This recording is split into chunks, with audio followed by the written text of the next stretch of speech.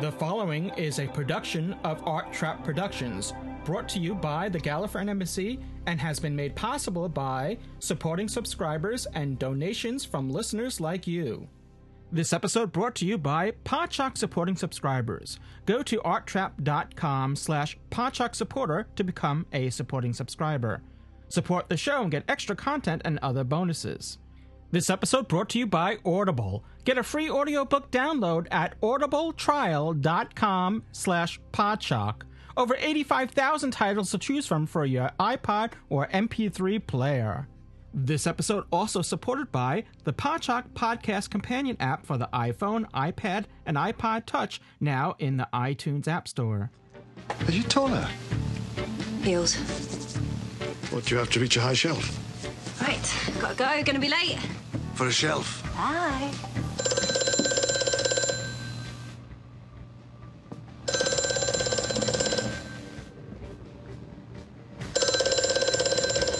There you go, you've got another playmate. Hardly anyone in the universe has that number. Oh, I've got it. Yes, from some woman in a shop. We still don't know who that was. Is that her now? There are very few people that it could be. Don't. Why not? Because if you answer it, something will happen. What? A thing. It's just a phone, Clara. Nothing happens when you answer the phone.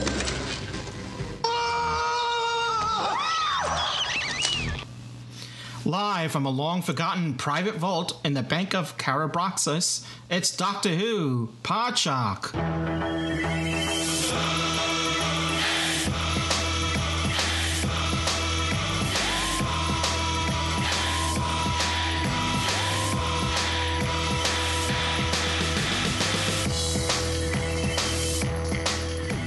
The Gallifreyan Embassy presents Doctor Who Podshock, episode 311, 311.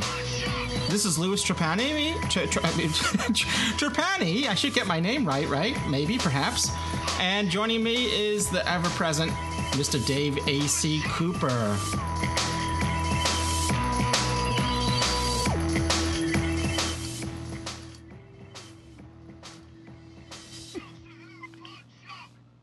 Hey, Dave. Nothing bad happens when you join a podcast. No, nothing bad happens when you join the podcast. Either live or recorded, but especially live. Well, I've never tried joining one when I'm dead. No doubt I will be one day. Yeah. Well, we'll attempt that. That's a promise we'll make to each other that we'll continue on in the afterlife if whatever awaits us afterwards. Unless we encounter the memory worms, then we'll completely forget about it. And of course, I don't know about you, but I might be in paradise. Well, you might be. No spoilers to the. Well, I have no information other than the title of the last episode, so no spoilers there, at least from me. So I hope you're doing well. You're just coming off the heels of the Cultum Collective, and so I know it's a busy day for you as well, and I appreciate you being here. Good to be here. Always good to be here. Well, it's good to be here. You know, we have limited hours here at the bank because that's what banks do. And but you could if you want to make a deposit, just go there and see the teller. Yeah, I thought I always thought the teller was the one that gave you money, but there you go. Well, now it gives you memories, or takes them. Takes them. Yeah. So, well, before we get to our review, as we're hinting here, we're going to be reviewing the latest episode of Doctor Who, which is Time Heist, which premiered yesterday, and we're reviewing it today, and you're listening to it tomorrow. No, actually, if you're live, you're listening to it now, but then again, if you're tuning in from the future or the past, I'm not going to get into the timey-wimey stuff. But before we get into our review, there's a little bit of news to touch upon, that the BBC has confirmed guest stars for the Christmas special, which are among the guest stars are Nick Frost, Nathan McMullen, And Michael Troughton, interesting enough. Michael Troughton, if the name sounds familiar, is the son of Patrick Troughton, the second Doctor. And probably many might know Nick Frost as well. He's known for... he's done a lot of work with Pegg. Simon? Is it Simon? No. Simon Pegg. Simon. Okay. For some reason, Simon wasn't sounding right in my head. Simon Pegg. Yes. So it will be interesting to see what parts they play, and yeah, you definitely can see the likeness, some likeness to his father with Michael Troughton, and but you know, I'm assuming they're probably shooting the Christmas special now. And obviously, it's not going to be airing on Easter; it will be airing at Christmas. So we have we have that much more time to go before we learn more about it. No, the time's going too quickly. I mean, we're going to be talking about episode 5 already. We've only got 13 episodes, but that includes that Christmas episode. Yeah, so 12 the time is marching Christmas. on ever so fast. Yeah, so next week will be at the halfway point after next week, I believe. So, you know, for this, you know, not counting the Christmas special, that is. All right. So that's pretty. And this is, you know, speaking of time marching on, for those in the Northern Hemisphere, this is the last day of summer. Technically, well, it depends on what your definition of summer is, but yeah, this is autumn begins tomorrow here, you know, in the U.S. So I don't know where the summer went, but I'm not gonna dwell on it. Time marches on. There's nothing we can do about that. We're all time travelers, marching forward in time. Indeed. Well, as always, I'm going to take some time to warn people before we get into a review. Is there any other news that we want to cover? That was the biggest news that I knew of this week. I mean, unless you want to get into the overnight ratings or anything like that, I'm not that big of a bean counter, so I don't follow that closely. And unless it's coffee beans, then I'll count those.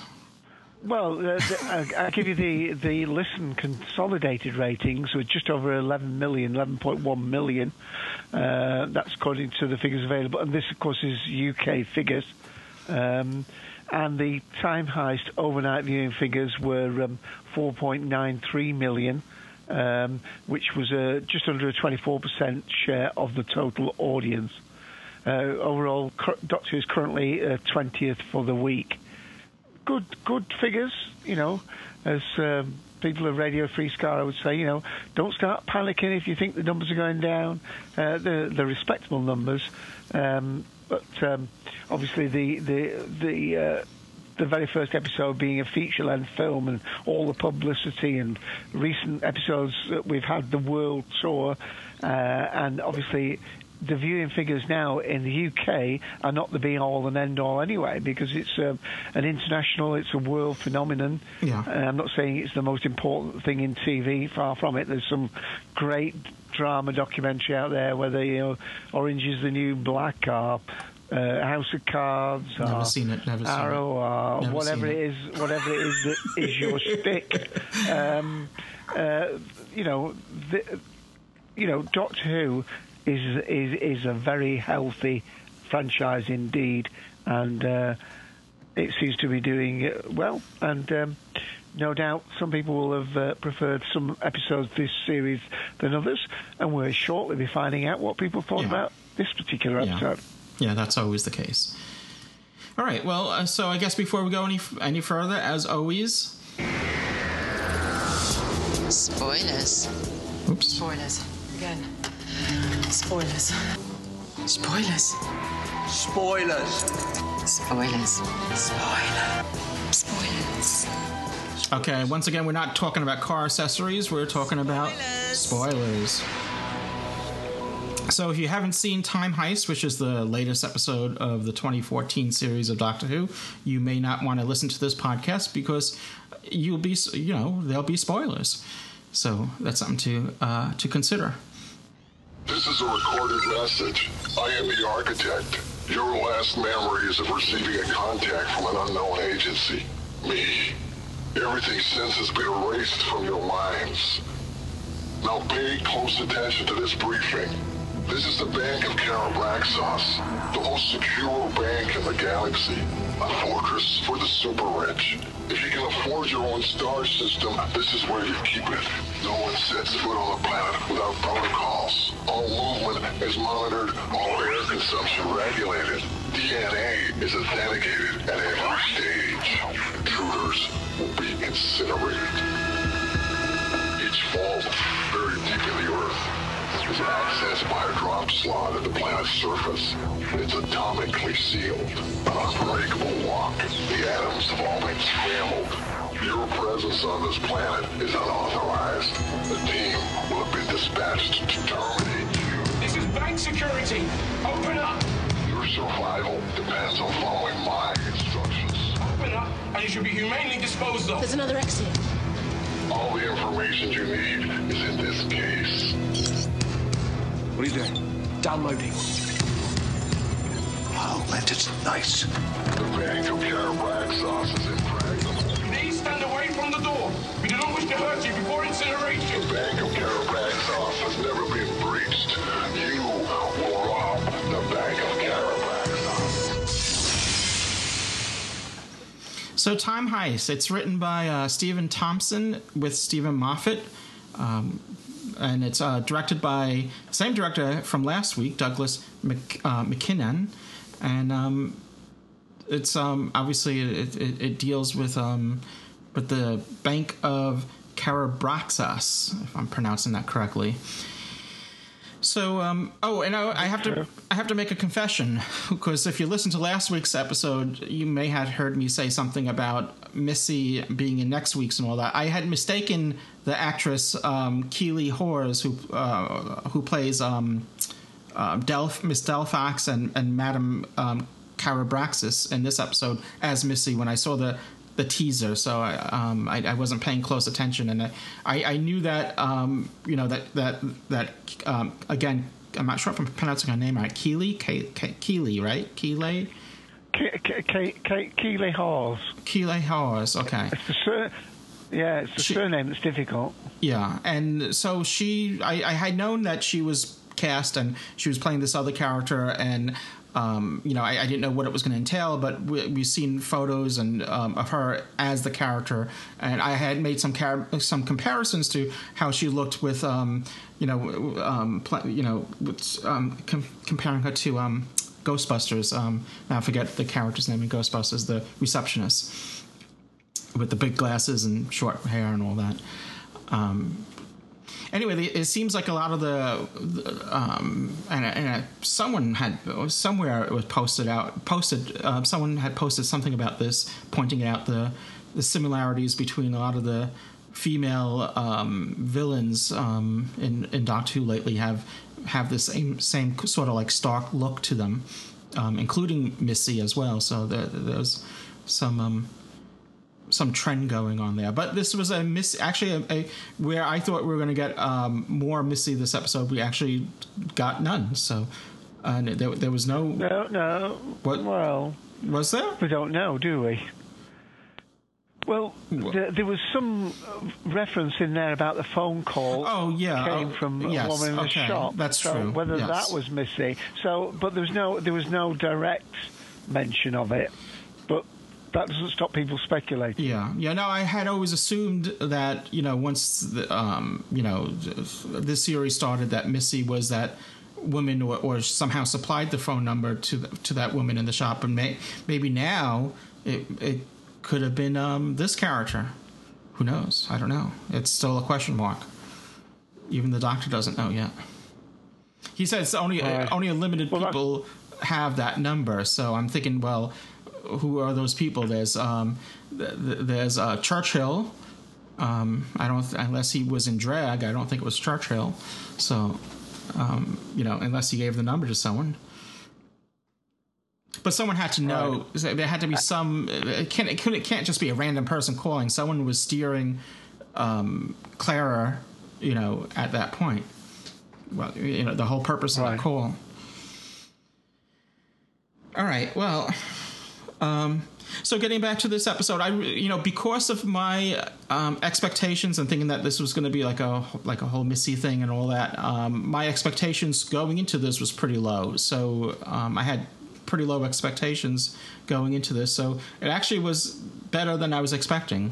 Though that said, I didn't dislike it, but I wasn't really on the edge of my seat, cheering for it either.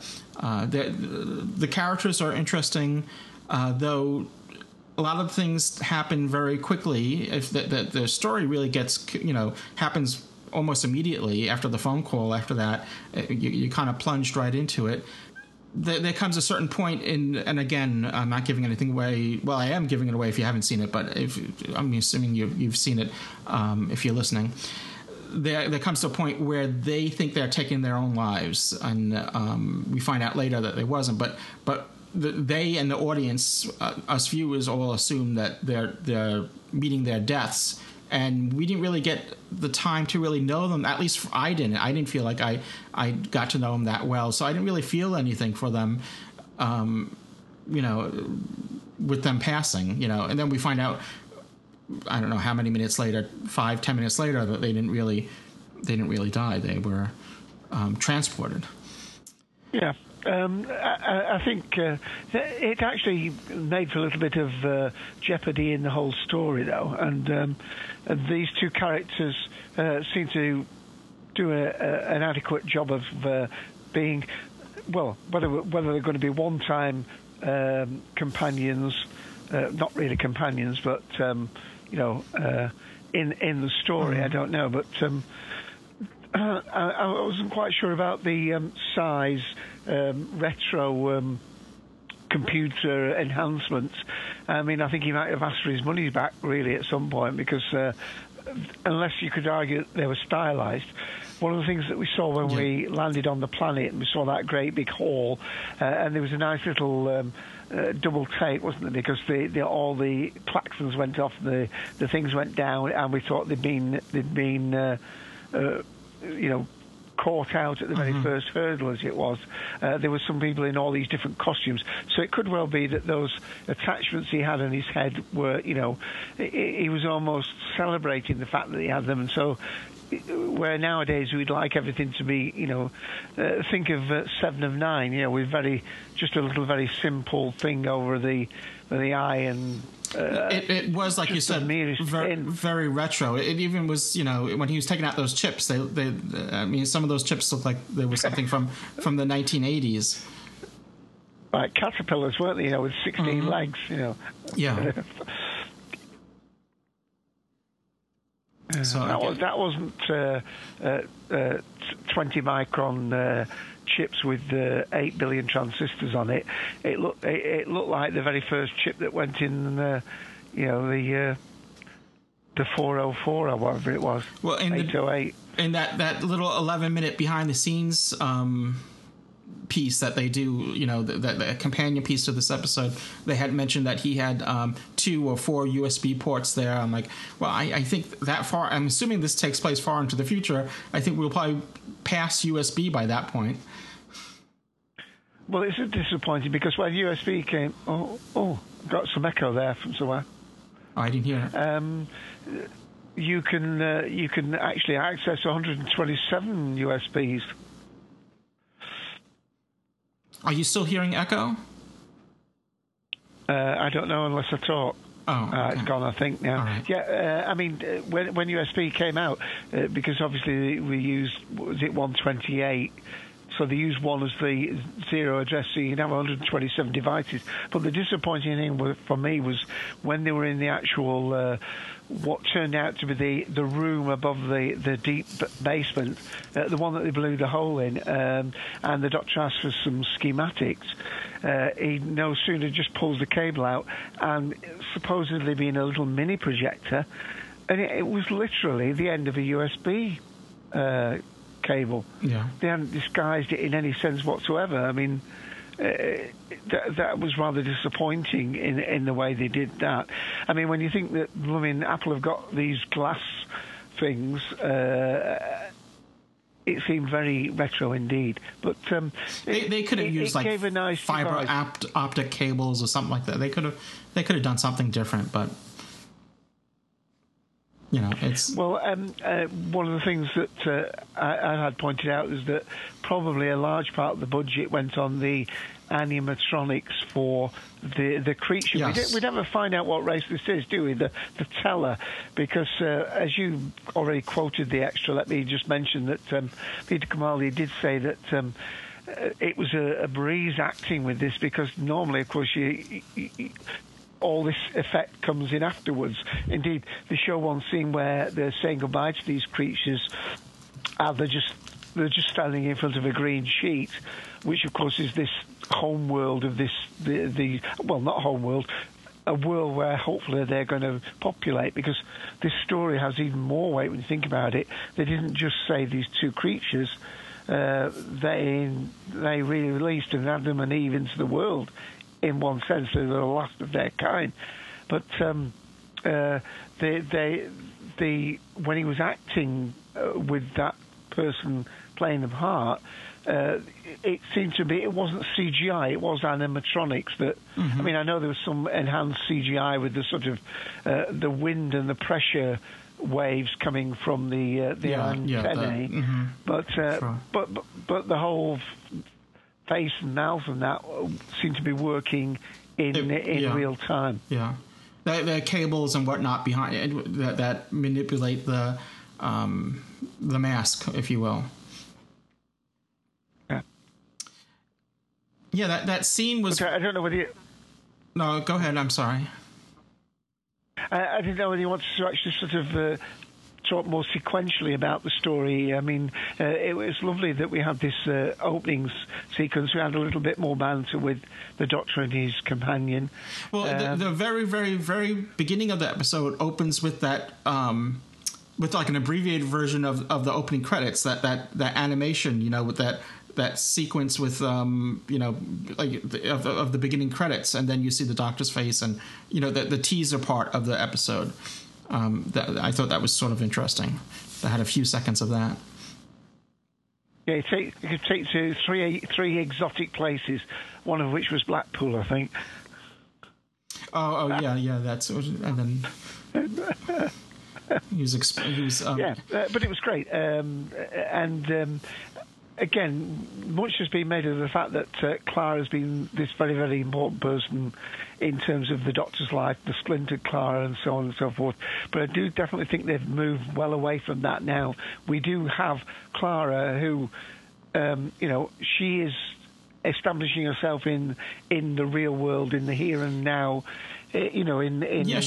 She's back at home again. Healthy pursuits, healthy pursuits. She's got a job. She's got a career. I love the one scene where they jump back to the Doctor says, "Why you've got that? Why you're flushed or whatever?" And she's thinking about the time when Pink got up the courage for presumably the second date. 'Cause the first one, as we know, didn't go very well at all. But being an ex-teacher, I love the scene where they're just talking and getting, a little bit into their own involvement. And, of course, the kids come in for the first lesson, and they both get out. Get out! That is so real, you wouldn't believe. I'm sure. Yeah. But do you think it's? I think it's a little out of character for the Doctor to come back, like to drop Clara. I mean, I know it's been going on for a while since Clara's been a companion. To drop her off at Earth in her time, and then come back and pick her up every time he needs her. It's he's never really done that before. He always just come along, take me, or stay. Come along with me, or stay behind. It's your choice, this type of thing. And you travel with them or you don't, and it just seems very unlike the character of the Doctor to do this. Well, I don't know. They started out a little bit with Amy and Rory, didn't they? Because Amy and Rory. That's true. They started doing that after they got married and then divorced and whatever. Yeah, that's true. They started doing that. And in their case, it was at inopportune times. Now, in theory. It's inopportune times now for Clara. I can't come on a date, but of course, this doctor seems to be able to control the TARDIS. I don't think anybody's mentioned this much, but the Doctor is definitely controlling the TARDIS more accurately. Yeah. And he seems to be able to not only get it back. This isn't Croydon. I mean, he seems to get it back to where they left, and he seems to get it back on time. So it's not disruptive of her ability there was just, to live a normal life. If you remember, I think it was the beginning of Into Dialect. She was dropped off somewhere else. I think I forget. I don't know if she said maybe it was Glasgow. I'm not sure where. No, he left her in Glasgow to go and get coffee. Oh, okay. And then he turned up came in back. the school with the coffee. Yeah. So she said that was 2 weeks ago. Yeah. So maybe that wasn't controlling the TARDIS. Maybe he just got wrapped up in something else. Well, he did, because he that's true. redesigned it and everything, hasn't he? He did. What is that? I don't know. Hate not knowing. Excuse me, sir. I regret to say that your guilt has been detected. What? That's totally ridiculous. Is it, sir? Well, then we will certainly double-check. The teller will now scan your thoughts for any criminal intent. Good luck, sir. Interesting. What is it? The latest thing in sniffer dogs. Telepathic. It hunts guilt. What about our guilt? Currently being drowned out. What's he doing? If he has a plan, try not to think of it. Ever tried not thinking about something? No. You may have to. Criminal intent detected. How naughty. What was your plan? Counterfeit currency in your briefcase, perhaps? No, not at all. For God's sake. It really doesn't matter. We'll establish the details later. The teller is never wrong when it comes to guilt. Your account will now be deleted, and obviously your mind. Supper time.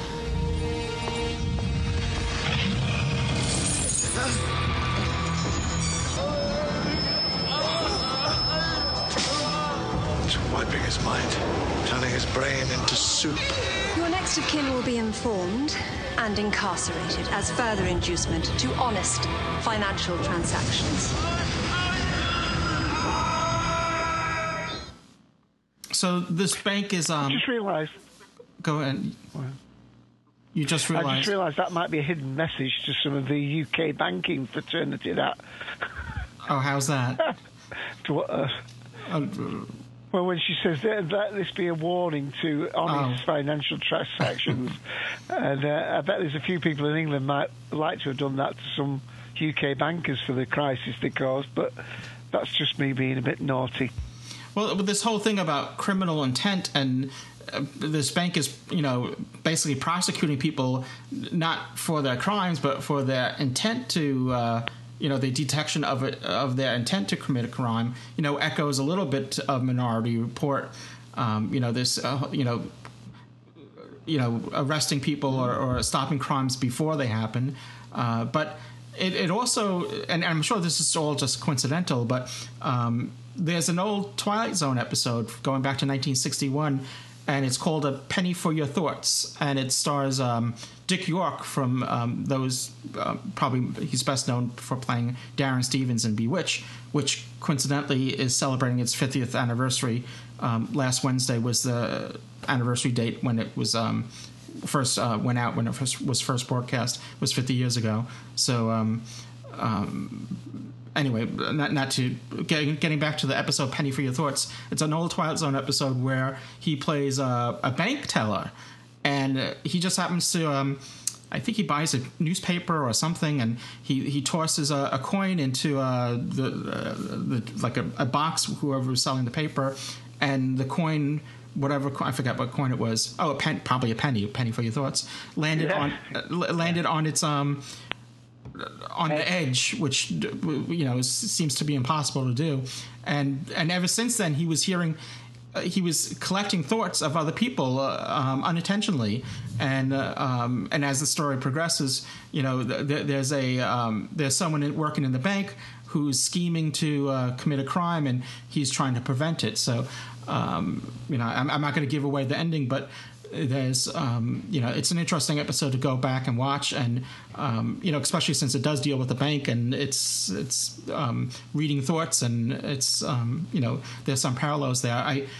Again, I'm not saying that they took it from there, but I'm just saying that it could be just a coincidence. Well, it's very difficult to write something truly, unique. Yeah, I mean, you could argue the start of this program was sort of a little bit, Mission Impossible. Your mission, should you choose to accept it. Yeah. This tape will self-destroy. There's so many parallels. One of the things. As artists, I was just going to say, we're all sponges and we all absorb this stuff, and sometimes we squeeze it out, and some stuff is familiar, and it's just like like musicians will have influences from other musicians, and you may hear a little of this musician or that musician in this other musician. They're not they might not be purposely trying to copy it, but it's just influences. Oh, yeah. I think it was very famously Terry Pratchett used to, and my son's a very big Terry Pratchett fan.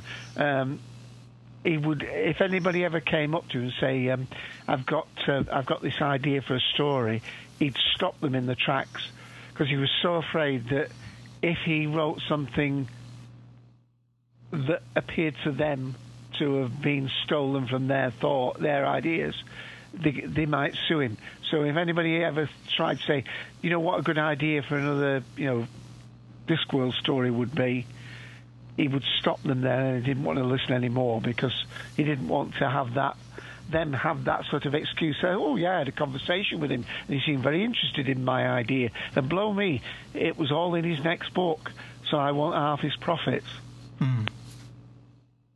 They named this creature Teller, because obviously I think the pun with the name Teller, because banks have tellers, and this is a bank, but here this creature is able to tell the thoughts of others. He absorbs them and turns their brains into soup, as it was, or that turns their minds into soup, and apparently their skull too, because that seems to collapse too.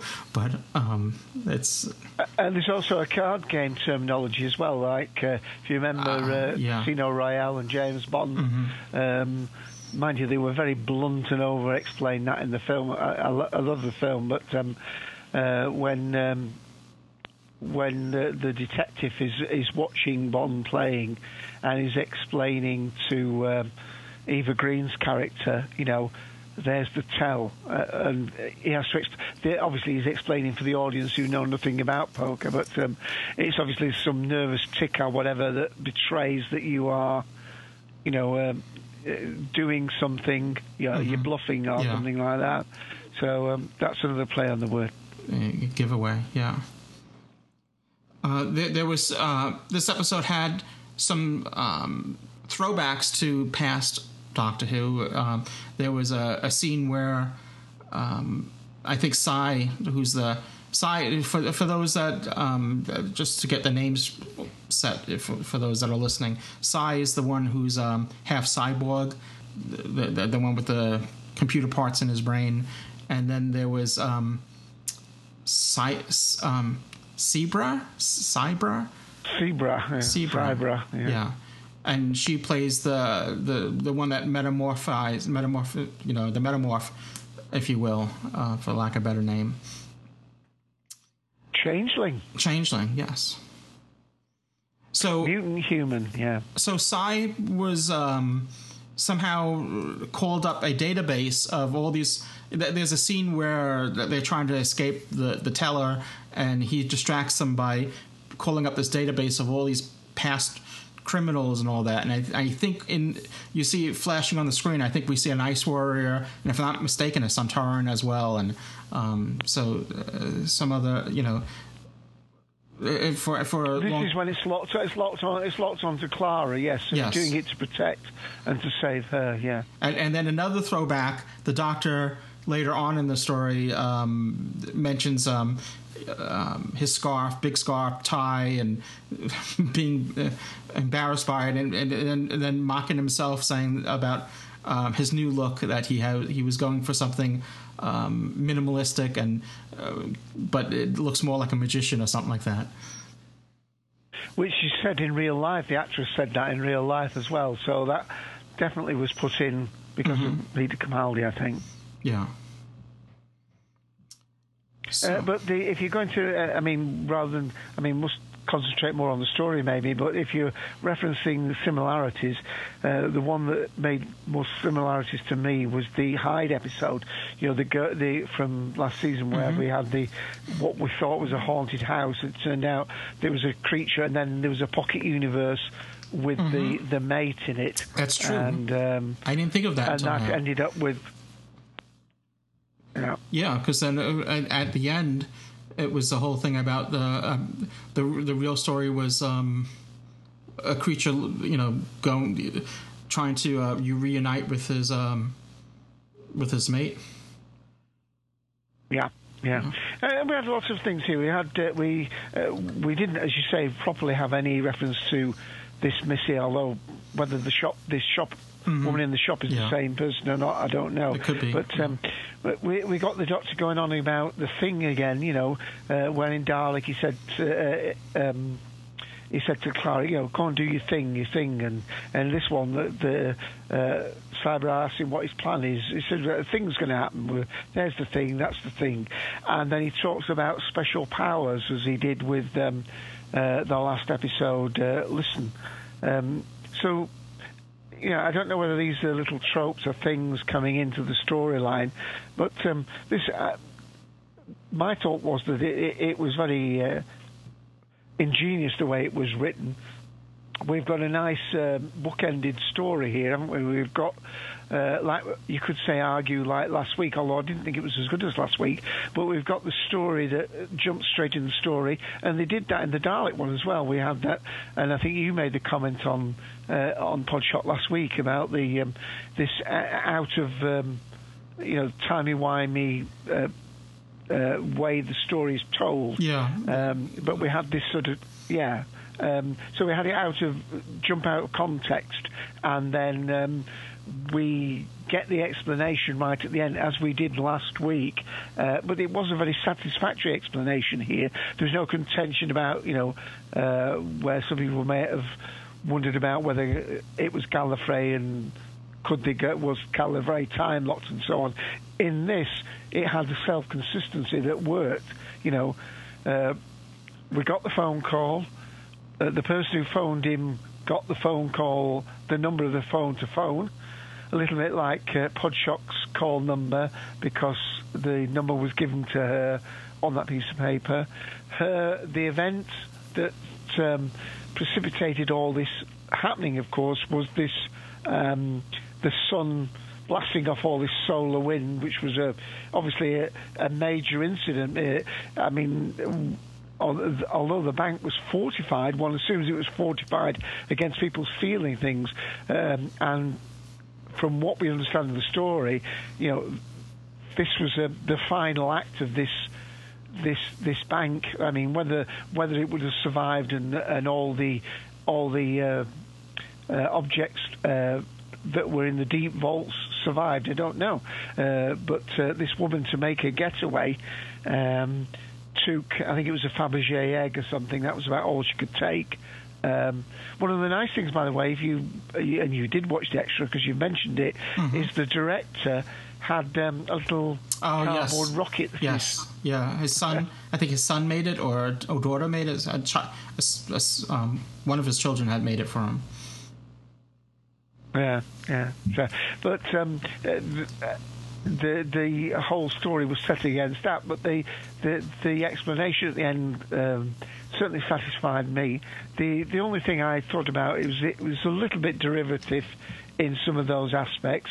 But then again, what story is truly, has no relationship to what's gone on before it? I thought the acting of these two,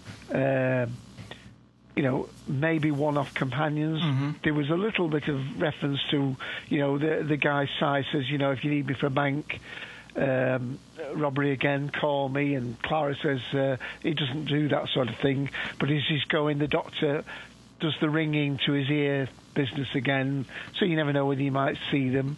Yeah. Certainly the two actors on the extras would have been keen to have a recurring role.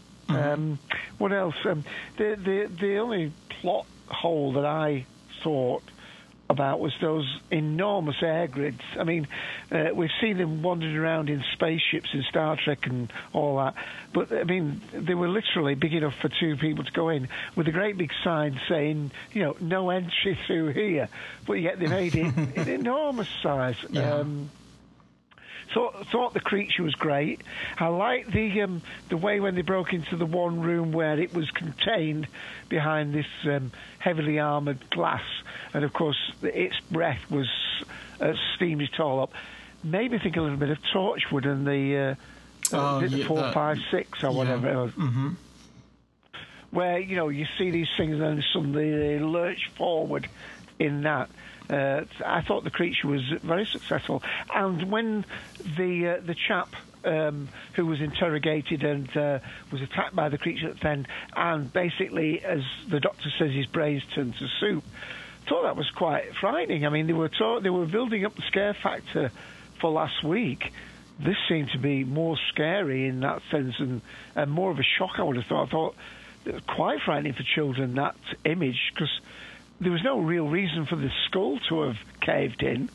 Like I said, even if his brain had gone soup, the bone, the carapace, or whatever you call it, would still be there. The skull. That's what I said. Apparently, it turns the skull into soup too, or maybe just the waves that where it entered the mind affected the skull. I don't know. We're making up stuff here. Yeah. I agree with you. I think they did. I think the creature was realized very well. I think they did that good. I think the effects in the story were all done very well, and the acting and it was good direction. So I think all that worked in its favor.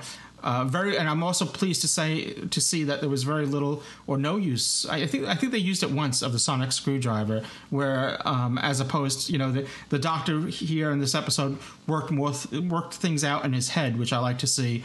And I hate using the sonic screwdriver as this magic wand that does everything. So I was glad to see that it didn't get overused in this episode. Well, it was good because he tried it and he said it was an atomic lock or something, and even I can't solve that.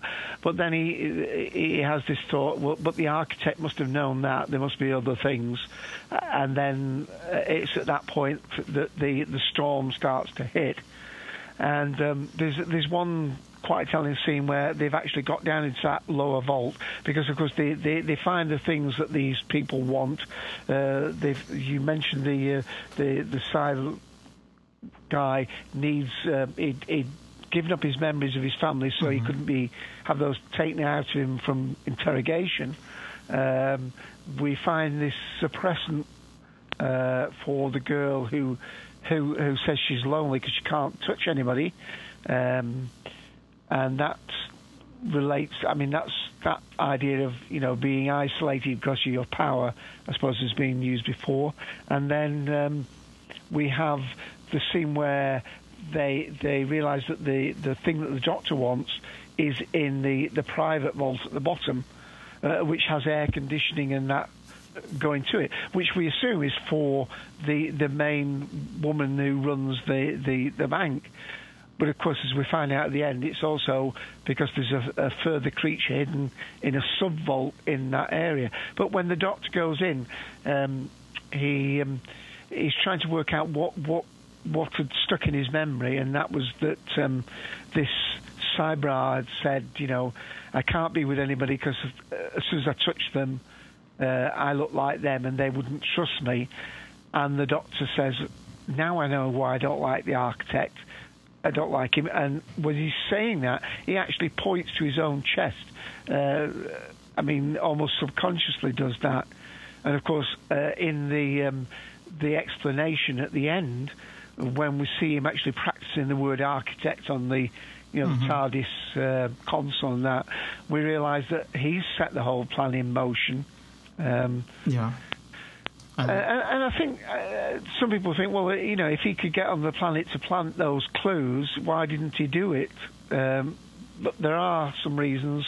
One person I thought might have come on and explain that, so I'm not going to say it's my thinking, but I think it was Darth that said, well, if the Doctor came to the planet to leave those clues, why didn't he do the snatch then? Well, they couldn't, because the whole point was this woman had to have this regret. She had to leave the facility during this crisis, breaking the telepathic hold over this creature, and therefore, at the end of her life, having the regret. He's provided her with the phone number. On that piece of paper, he actually has the word, he says, I'm a time traveller, to plant the seed in. So that's nice logic. But I'm assuming that to plant those suitcases, basically, and I mentioned before that the Doctor seemed to be able to control the TARDIS much better now. Basically, he would land within 2 seconds, get the suitcase out the TARDIS door, put it on the table, and back in the TARDIS. He'd be off before he was even, the alarms would still be going. So it was, to me, entirely plausible that he could have planted the clues, but yet we only find out, and I don't know whether you want to move on with another clip before we go too far down the storyline. Yeah, well, this is the storm. Multiple locks. Last one's still in place. Atomic seal unbreakable. Even for me. The architect would know that. Wouldn't bring us all this way for nothing. And get 2 people killed. Exactly. There must be some logic. Some logic? Come on, architect. What else have you got? Report, please. What was the disturbance? Solar storm getting worse, interfering with our systems.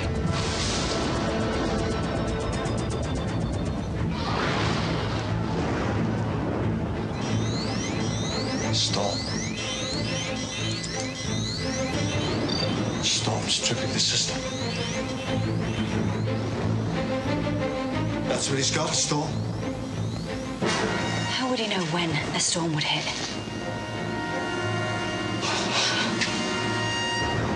Of course. Stupid doctor, of course. Of course, what? Whoever planned all this, they're in the future.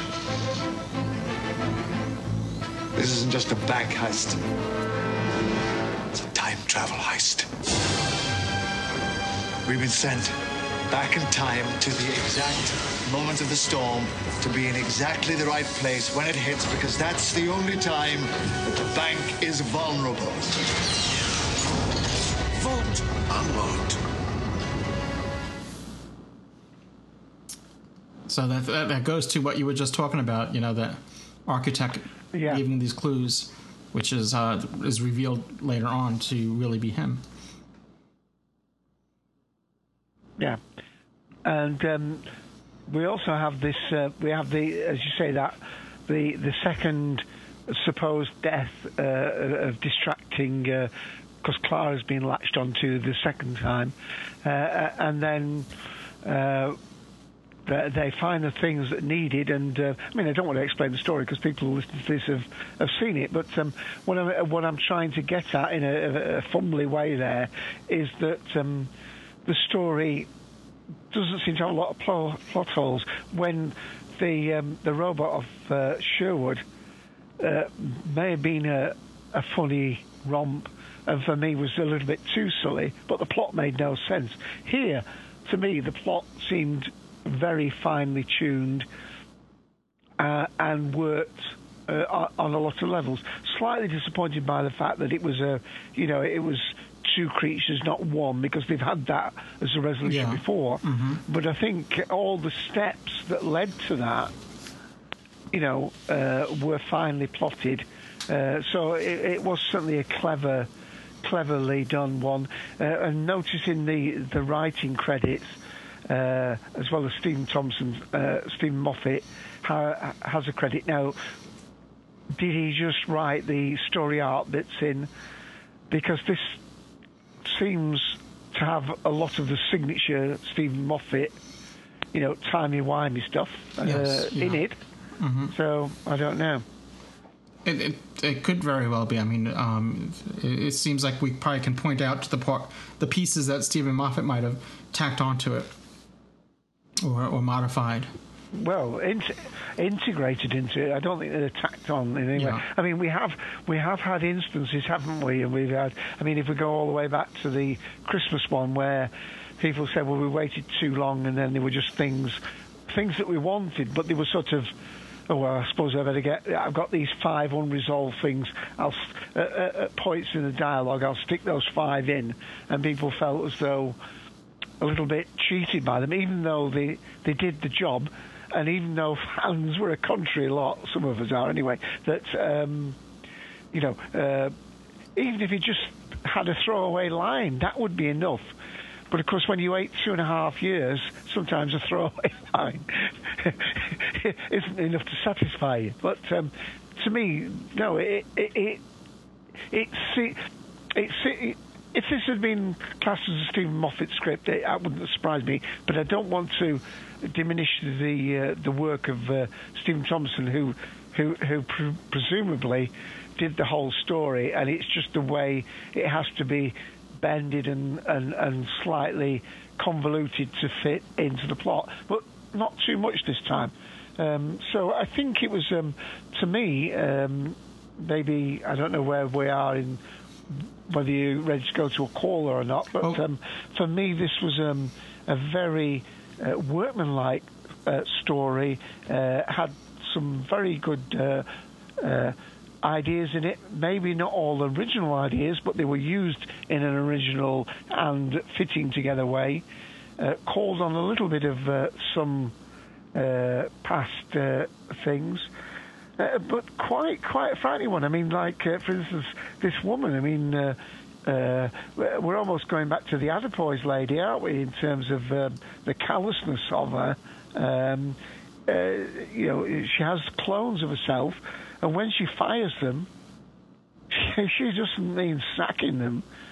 She fires them; they go in an incinerator. Yeah. So no wonder. It's a messy thing getting fired around here. To quote the episode, or paraphrase, I should say.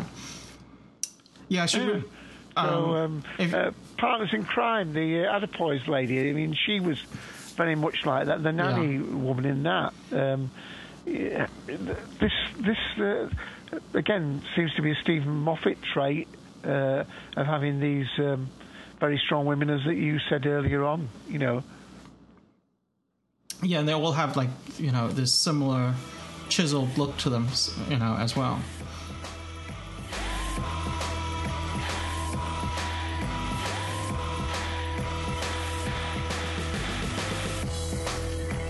Hi, this is Fraser Hines, and you're listening to a Doctor Who Podshock.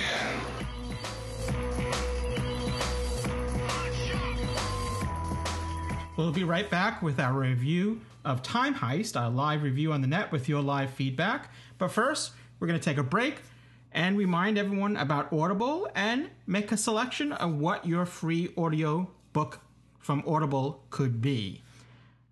As always, we try to make a selection that somehow ties into what we're talking about in this particular episode of Doctor Who Podshock. This one might be a little bit more challenging, Time Heist, because, there is a Doctor Who story that does have a bit of a heist in it as well. That is available on Audible, which is the Rebus operation, the first one of the Key to Time. But we had just recommended that just a few months ago, so we're going to pick something else out instead. Now, Audible is the premier provider of digital audiobooks. Audible has over 150,000 titles to choose from in all different genres. You heard me say it before, from thrillers, romance, business, sci-fi, comedy, and so much more. And of course, a big chunk of that is Doctor Who. And Audible titles will play on your iPhone, including the new iPhones, Kindles, Androids, Fire, over 500 devices for listening anytime and anywhere. And for you, yes, you listeners of Doctor Who Podshock, Audible is offering a free audiobook download with a free 30-day trial, so you have a chance to check out their service. If you decide it's not for you, you can cancel anytime and just keep your free audiobook. It's yours to keep No strings attached. So to download your free audiobook, simply go to Audible Trial, one word, audibletrial.com/Podshock. Again, that's audibletrial.com/Podshock for your free audiobook. And if you can't get to that URL now, you can't write it down, have no fear, Podshock is here. Go to podshock.net and you'll find links to it there as well. So as I said, what will be our recommendation then? Well, since Time Heist has a teller that somewhat robs people of their minds, well, I guess the natural selection would be a classic Second Doctor story called The Mind Robber. Yes, The Mind Robber. It's a story that's quite different than Time Heist, but as the title implies, yes, there's some similarities there. As I said, this is the Second Doctor. It's a novelization put to audiobook. It's unabridged. It's written by Peter Ling, and it's narrated by Derek Jacobi. Or Jacobi. I'm sure I'm messing that up there. Who, as you know, briefly was the Master not too long ago. Well, actually, now it's been a while. Let's hear a little bit from that now. It all began with a bang. He could remember that much at least. A long, echoing explosion like a thunderclap that seemed to roll around earth and sky. He remembered how he had caught his breath and how his pulse had raced at the ominous sound. But after that, what else remained in his memory? Nothing. At least nothing that made any sense. The Doctor sat quite still and tried to collect his thoughts. What had happened? How had he come to be here? And, most important of all, where was he? He knew that he must have been asleep, or perhaps unconscious. He had woken up with a splitting headache. He had opened his eyes to find himself in total darkness, and, peer as he might, he could not see a glimmer of light in any direction. He was sitting on a hard, stony floor, with his back against something that seemed to be a tree trunk. Stretching out a hand, he could touch the knobbly roots of a tree to one side, and a patch of something that felt like moss. That there was something wrong with it. He shook his head, trying to throw off the cobwebs that seemed to be shrouding his brain. He must think. Try to concentrate, try to pin down the elusive clue that was just out of reach. What was it that felt wrong with the situation in which he found himself? If he were lost in some impenetrably dark forest in the middle of the night, he would just have to wait patiently for daybreak. And then he snapped his fingers.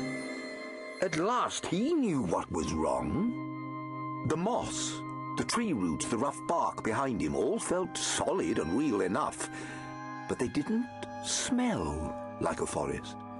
There was no scent of damp moss, of leaf mold, of living things wafted on the night air. This forest smelt of nothing at all. He shivered a little and shut his eyes. There was nothing for it but to sit and wait for whatever might happen next. And while he waited, he would try to piece his thoughts together like fragments of a jigsaw puzzle. He would do his best to remember what had happened. Certainly it all began with a big bang. Fleetingly, he remembered that this was one accredited explanation for the beginning of the universe, the Big Bang Theory. He gave a tiny grunt of amusement. At least he hadn't lost his memory altogether. That was some consolation. But this particular explosion had been of a very special kind. It had been the start of a spectacular volcanic eruption. That was, again, Derek Jacobi from Sir Derek Jacobi, reading The Mind Robber, Doctor Who, The Mind Robber. Like I said, it's a classic Second Doctor story. That could be a free audiobook, or you could choose whatever Audible has to offer for free as your selection and make that your free audiobook. Once again, to get your free audiobook, simply go to audibletrial.com/Podshock. Again, that's audibletrial.com/Podshock for your free audiobook. And now we return to our live review of Time Heist with your live feedback.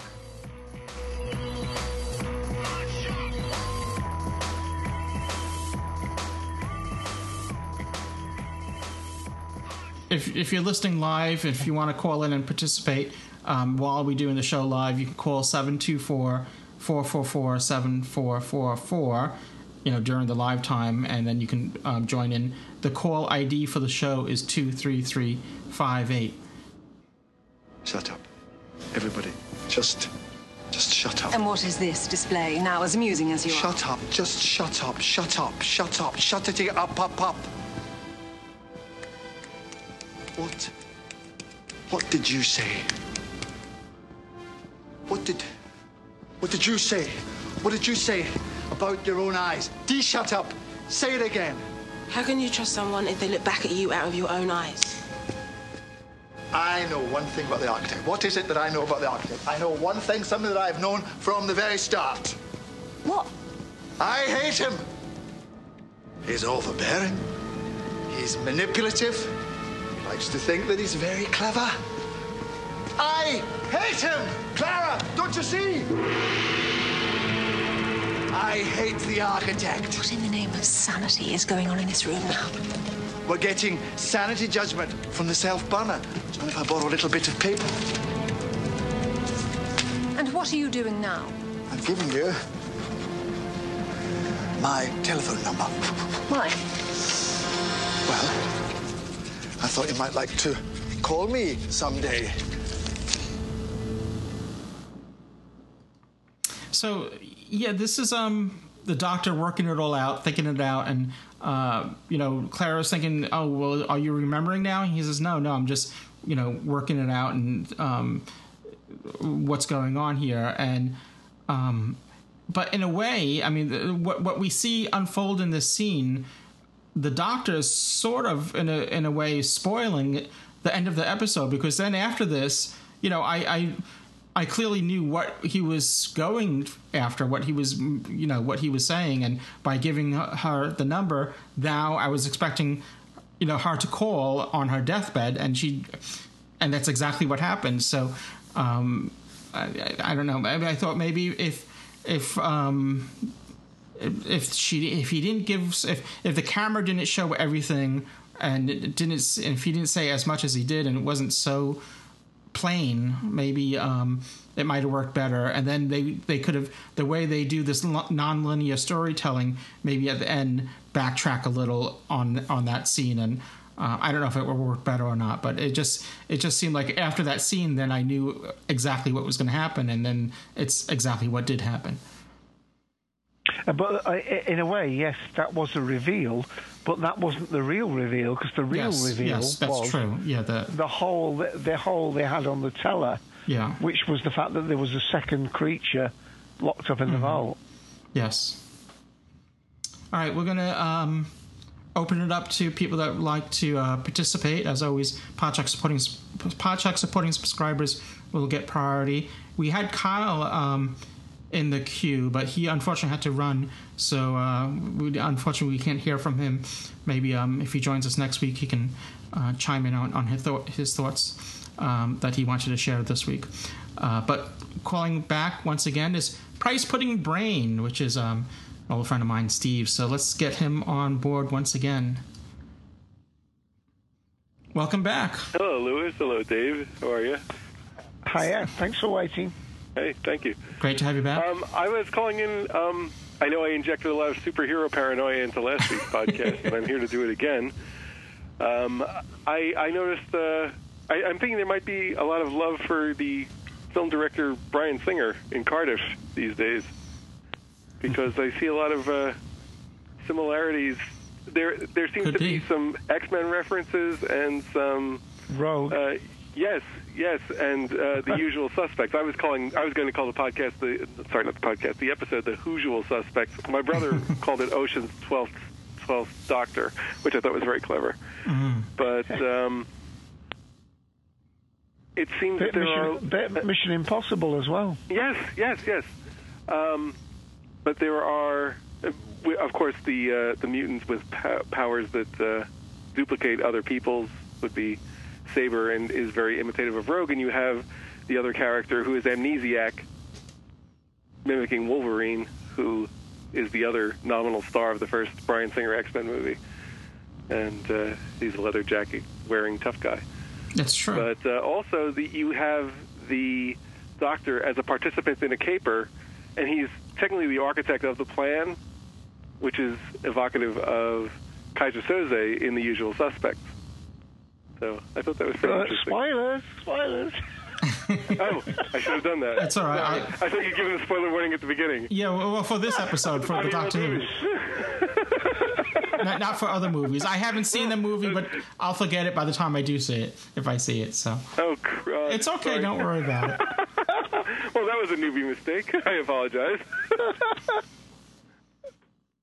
It's all good. Oh, okay. Well, I guess maybe I should quit while I'm behind.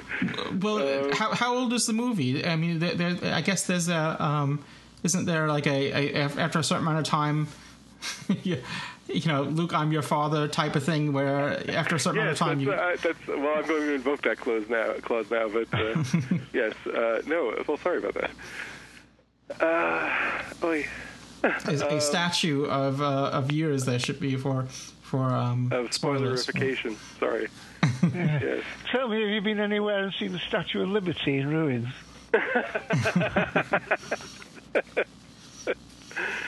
Well, to get back to, I guess, more Doctor Who related stuff, I had almost jumped to the conclusion that the teller had something being held hostage, but I thought it was the memory worms because of their antennae. I assumed that they were the larval form and children of the teller. Oh, and, that's interesting. And also because they were sort of psychic. Mm-hmm. But apparently that's not a connection, so that was another blind alley for me. But, yeah. But I was wondering, with these sort of like hero insertions, and I had noticed this with the first episode because I know that Vastra's sort of a stand-in for Sherlock Holmes, and you have the Doctor at the beginning of that episode questioning whether he's a good man, and it seems that he's going up against or archetypes or I guess other legendary figures. You have Robin Hood being the most obvious, and then you have the Superman references in Listen, and then you have the X-Men here. And I'm wondering if at some point, if he doesn't show up against some kind of trademark-free understudy of Tarzan, I might be disappointed. But I wonder if they're trying to sort of juxtapose his position in mythology. Well, he went up against Godzilla in the first one. Yeah, well, there you go. That was a very large Tyrannosaur. Yeah, it's good that you... I assume that was all driven by the need to get the TARDIS into the throat of the monster. Well, and probably the big screen, having it, competing with Godzilla on the big screen, since that went out in the theaters, that episode. That's true. Yeah. They should definitely have explained that as, the dinosaur. The TARDIS vented some gas or something, and that made the dinosaur 10 times bigger or something. I did like Vastra's self-righteous defense of her eyewitness account of the dinosaurs. I thought that was amusing. And you don't know whether she's telling the truth or not because she just appears to like to mess with her wife. Yeah. There you go. It's interesting. There are other references in this episode too, although I probably shouldn't go on to the Usual Suspects. So, sorry about that. Well, you had brought up about the Doctor asking if he's a good man, and it's interesting in this episode, right before what she thought was going to be her death, Cyber said out loud, a good man, calling that to the Doctor. Yes, that she needed to meet one of those before she died or something along those lines. Yeah, and I think that was to counterbalance as well, as the Psy guy had called him, dispassionate doctor, earlier. So I think the line was in there to counterbalance that because the Doctor's still not getting any further to having a resolution. And that tirade that you were just said about the shut up, when the Doctor says he hates the architect, he says that knowing that he must have been the architect.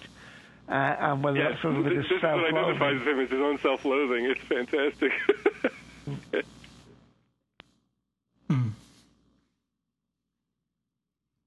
So, I mean, was this as strong an episode as the others? Did you prefer last week's or? Well, I liked last week's. This one, I was very busy catching all of the Bryan Singer references, and I found that very entertaining. I found the other one a little more gripping, but I did like this one a lot, and I sort of liked how they integrate some stuff. Some of the things I couldn't exactly figure out that if the teller, and I hate to nitpick, but like if it's a telekinetic, why is it chained up? I don't know. It was able to open the vault, I guess because it was linked to the bank owner, and she might have given the command to kill its mate, but I don't like to pick at those things because I think that if you break down every fiction into what it should have done, it will become a fact, and then it can't be done. But no, I found it very enjoyable. I like the creature. It reminded me, and there was a reference to it pursuing, it's almost like the Minotaur pursuing them through the maze. And it pursues them first through the maze of the mind and also through the maze of the bank. And I like that imagery. And I thought it was very convincing animatronic. I liked it a lot. Yeah, absolutely. I also saw the special, and I see the actors agreed, but I liked it a lot. Well, isn't that a connection to the classic? Wasn't it the other Troughton's son? Wasn't it David Troughton who played the Minotaur? Lewis? Did he? Did he? I was actually, in my mind, I was trying to connect Pompeii through Greece somehow, but I didn't manage to do it. I know David Prowse, who played Darth Vader, played the Minotaur in one of the Sinbad movies, but... Ah. All right, so did you want to give a TARDIS groan ratings, like between 1 and 5 TARDIS groans? How many TARDIS groans would you give it? I would give it 4. Oh, okay, very good. It entertained me. Well, thanks again. It's great having you back on the show, Steve, so... until next time. Sorry about the spoilers. No, that's okay. Like I said, I don't know about it. I mean, I don't know how many. Stop digging. I don't know how old it is. I hadn't seen it, but I'm sure I've already forgotten the name, so don't worry about it. So I'm okay. Everyone that's listening, I'm counting on your sleeplessness to aid me in my absolution. Those that haven't seen it that are listening to the show might be spoiled, but I don't know how old the movie is, so I don't know. David Troughton was in Curse of Peladon. That's the one I was thinking of. All right, gentlemen. I will leave you to it, and thanks for having me on. Okay. So to speak. Cheers. Take care. Thanks. Bye. Bye.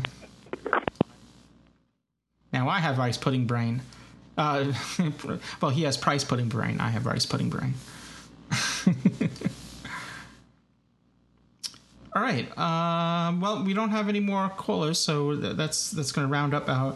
If you want to give your thoughts, though, on this episode after the fact, after the live show, feel free to do so by calling the Podshock public call box, and that's unlike the doctor's, police box, time machine. It's not open. It's not just it's not limited to just a few people. Anyone can call. The number is 206-337-4699, and you can call that anytime, and 24 hours a day, or how many hours your day has. Mine apparently has like 36 or 48 hours,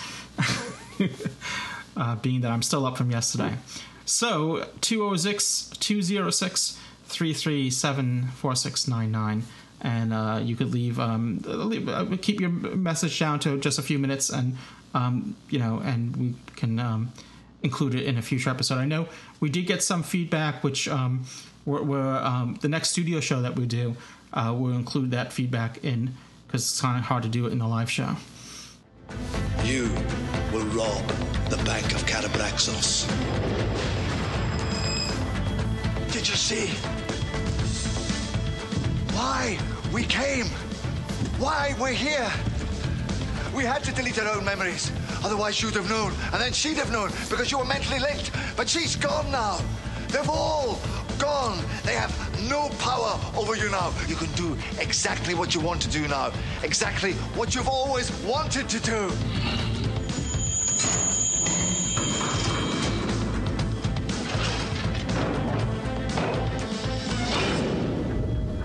It knows the combination. Of course it does. It was linked to Carabraxos. What exactly are we doing here? That thing killed people. Well, so much you do to protect everything you loved.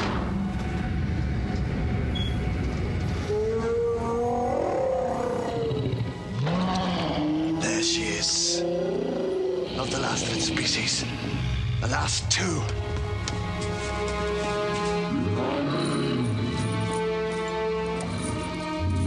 It's okay. It's okay. It's all right. Exit strategy. We've got 6 shredders. Exactly. This wasn't a bank heist. It never was. It was a rescue mission for a whole species, flesh and blood. The last currency. Time to go home. What'd you think of that, big man?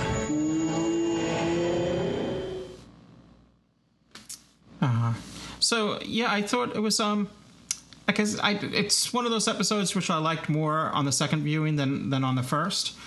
It's like I said, I think the pacing was very good, and sometimes I wonder if it was longer, if the pacing would have suffered, or if it was longer, maybe upon watching it the first time, you get to know the characters a little bit more, and you felt more, you felt more of a connection with them,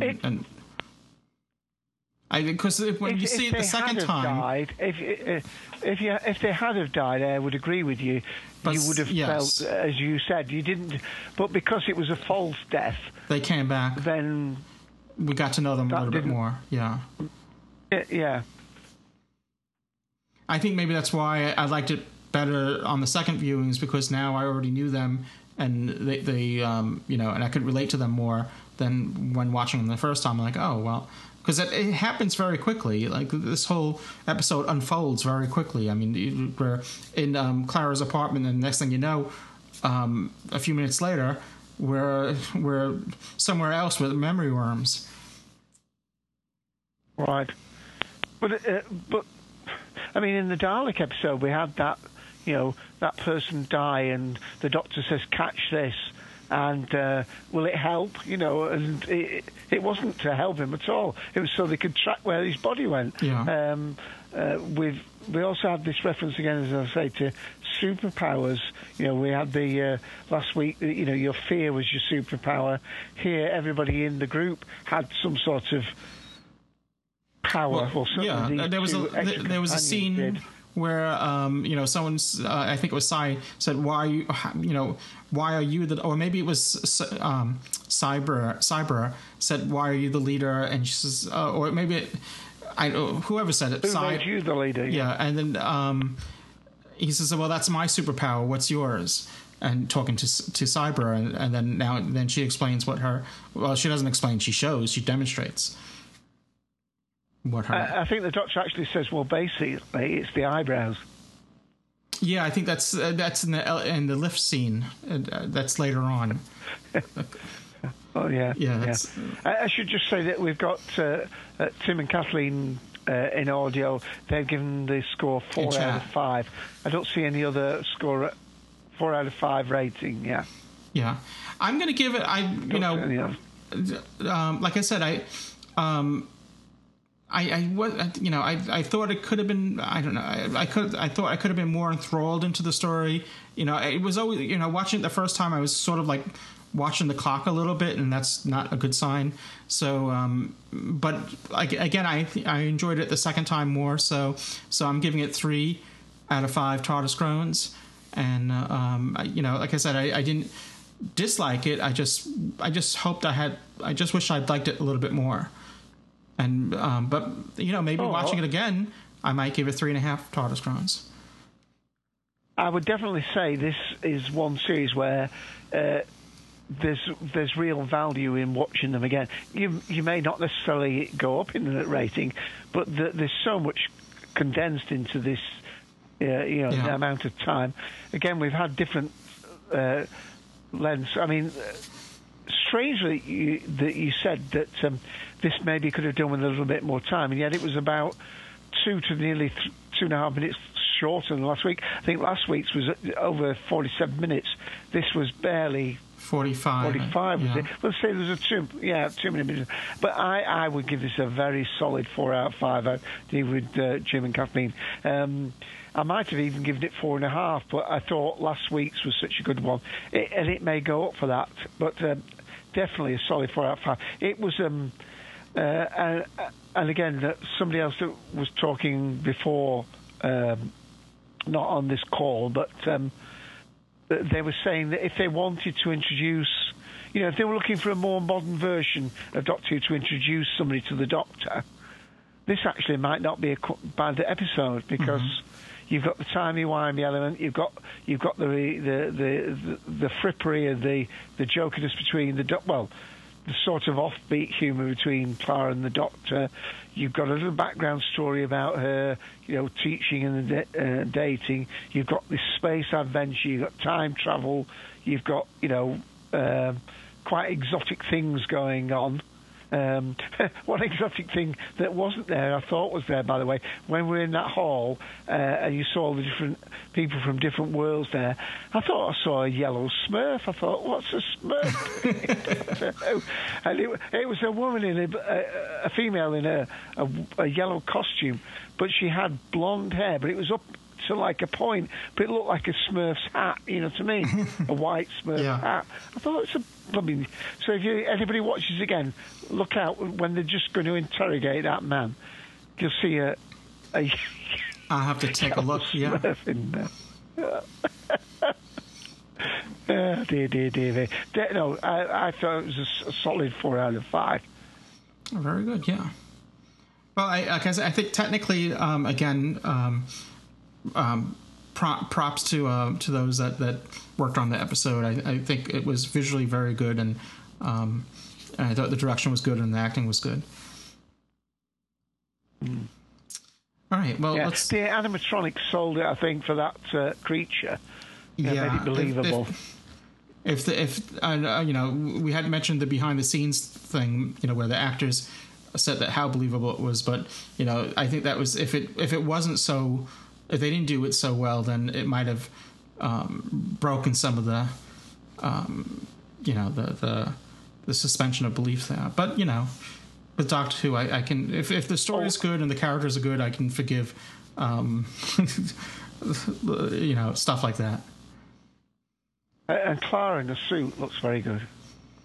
Yes, Clara. Very important point. I had to get that in. Well, we'll be back next week. Yes, we'll be back next time, which continues this whole, that end of this episode sort of like is with setting up for another date with Danny Pink. So we'll see. I'm hoping that things start progressing a little further, and because it seems like every time we see Danny Pink, it's like in another awkward dating moment. So hopefully we get next episode, we'll see his character unfold and develop a little more. Oh, Lewis, lad, you're a bit racy. They're only going on the second date. Yeah, it just seems, I don't know. We're halfway through the series. Next episode is episode 6. So, well, we'll see. We still got. Yeah, I think only a week is supposed to have gone by since last week's story, if you know what I mean, in Clara's timeline, main live stream. Yeah, timeline. This is a little taste for next week. You okay? Yeah, of course I'm okay. Why wouldn't I be okay? Oh, every time I see you, it's like you're what? In a rush, in a state. How's you? Sorry I'm late. Who are you having dinner with? I can't keep doing this. I can't do it. The next few days are all about you. I promise. I'm the new caretaker, John Smith. Welcome to Colville, Mr. Smith. Thanks. Problem. Solution. Destroy.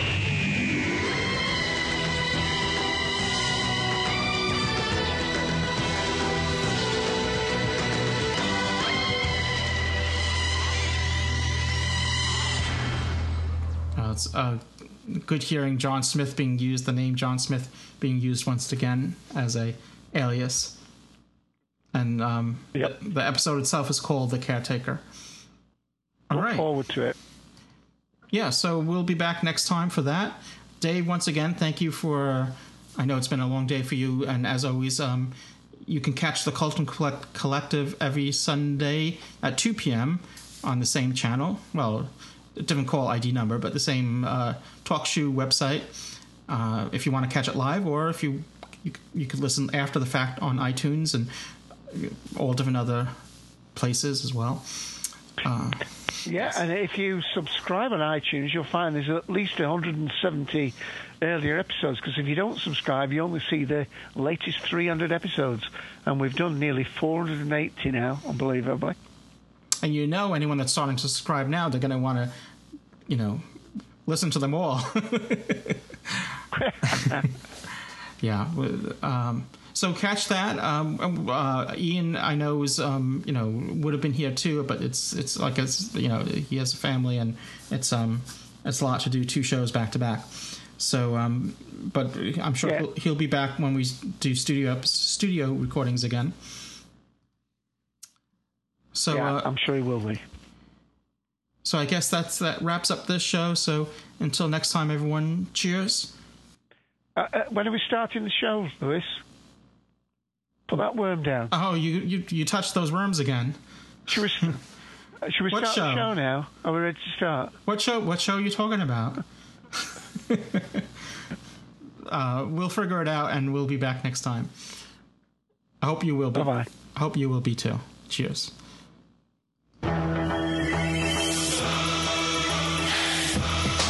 You have been listening to Doctor Who Podshock, presented to you by the fan-run GallifreyanEmbassy.org. Doctor Who is owned and trademarked by the BBC. Doctor Who Podshock is not affiliated with the BBC in any way. Doctor Who Podshock theme music by Jeff Smith at thejeffsmith.com. This has been a production of Art Trap Productions and has been made possible by supporting subscribers and donations from listeners like you. This podcast is also supported by the Podshock Podcast Companion app, now in the iTunes App Store. Visit arttrap.com for more information on this and other podcasts.